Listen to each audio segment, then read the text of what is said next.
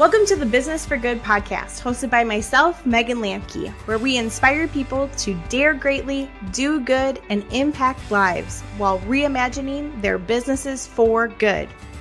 Join us weekly as we interview top executives, founders, and business owners to learn why they've decided to add an impact component to their products and services.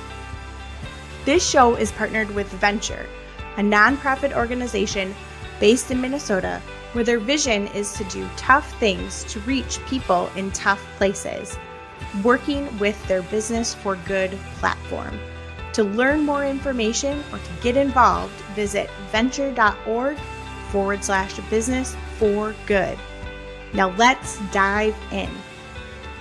Hi everyone, this is your guest host for today, Chris Decker, for the inaugural episode of the Business for Good podcast.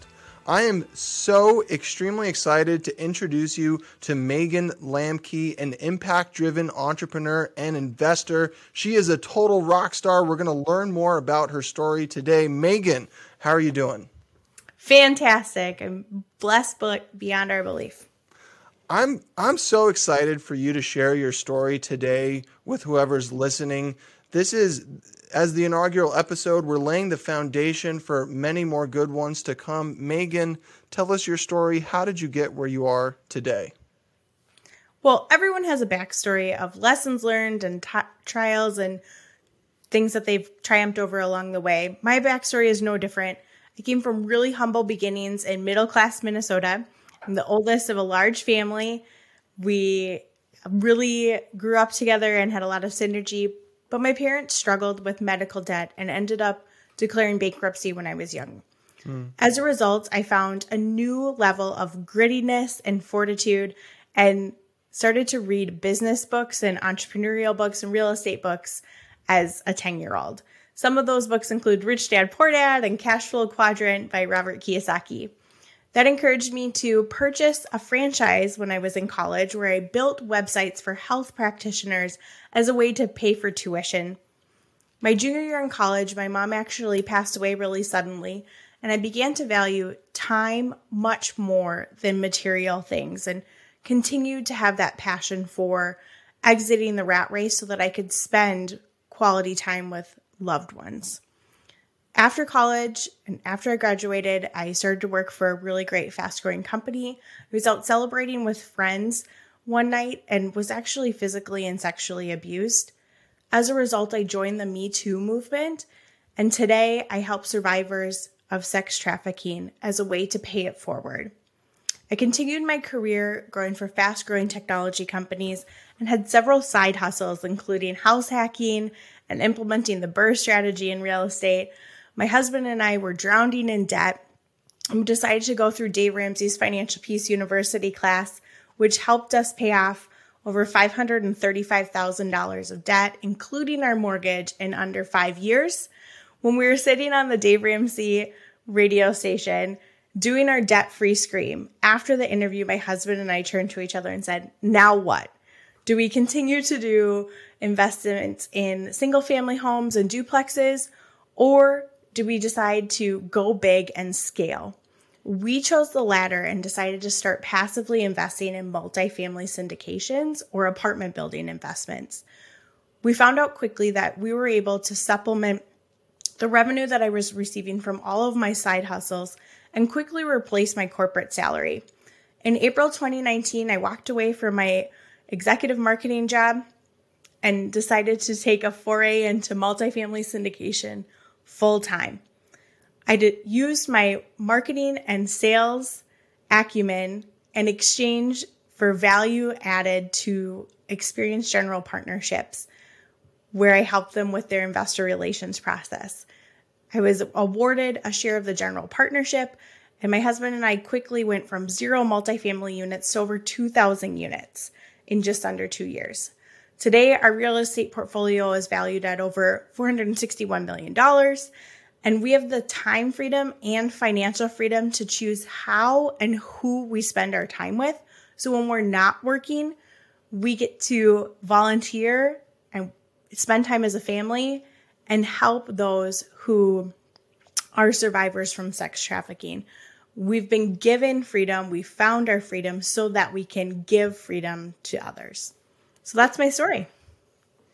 Wow, it's a story of impact as well. And you were sharing with me in 2020, you actually helped 1,000 girls in Nepal get rescued from sex trafficking. Yeah, we did. So in 2020, we worked with this nonprofit organization called Venture and their Business for Good program. We sponsored a border patrol station in Nepal from the profits of our business. What we decided to do was work with Venture because of their initiatives in Southeast Asia and their ability to not only provide care and safety, but their ability to provide additional resources like mental health resources, education, food, stabilization, and they even trained these survivors in entrepreneurship and leadership development. So these women and children are some of the brightest individuals in Nepal today, and they have aspirations for running for government and becoming prominent business owners. It's truly a beautiful transformation story. Can you tell me a little bit more about impact investing and how that's changed things for you? Impact investing, the way that we define it, is having a focus on people, the planet, and doing things on purpose. So with our organization, we choose to prioritize people, our investors, and our tenants.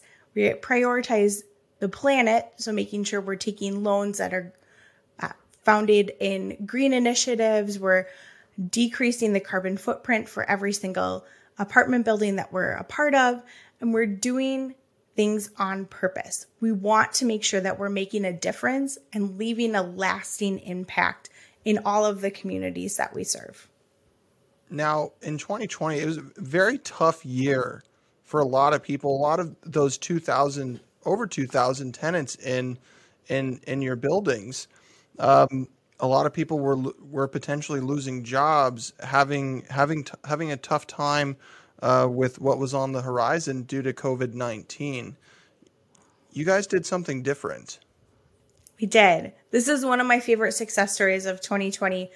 We chose to prioritize people over profits, and as a result, we ended up more profitable than I ever would have imagined. So living through financial hardship as a child and achieving financial freedom as an adult really put a soft spot in my heart for families who are struggling financially.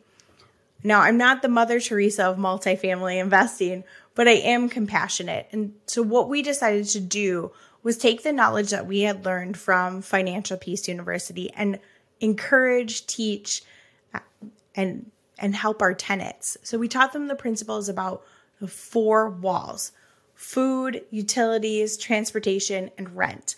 When COVID-19 hit and there was unexpected job loss and many parents found themselves helping their children with distant learning, we knew there needed to be flexibility in the way that people earned money. So the first thing we did was contacted all of our tenants, let them know that we're on their side, and provided them with resources for Fervor and Upworks and LinkedIn and ZipRecruiter and Indeed and VIP Kid, all of these amazing resources to have contract work or part-time work that was flexible and could be done remotely. We also wrote an ebook with over 120 action items that families could implement to become super savers during uncertain times. Then we started prioritizing the 4 walls: food. So after helping our tenants get additional income, we still wanted to make sure that they weren't food insecure. We partnered with local food shelves and food stamp organizations to provide free resources and ways for tenants to get food to really maximize the budget for what income they were able to bring in. We even worked with one local church that donated over 5 million pounds of food to families who were in need during the COVID-19 pandemic. Then we transitioned to utilities. We gave our tenants the scripts that they needed and the telephone numbers they needed to contact the billing department for the electrical company and the water company and the internet company to say, we're experiencing financial hardship. We need some budget billing.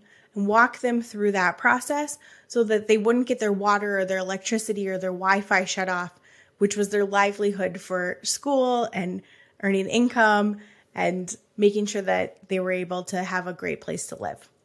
When it came to rent, we decided to incentivize our tenants by giving them a $50 grocery gift card for every tenant who paid rent in full on time every month.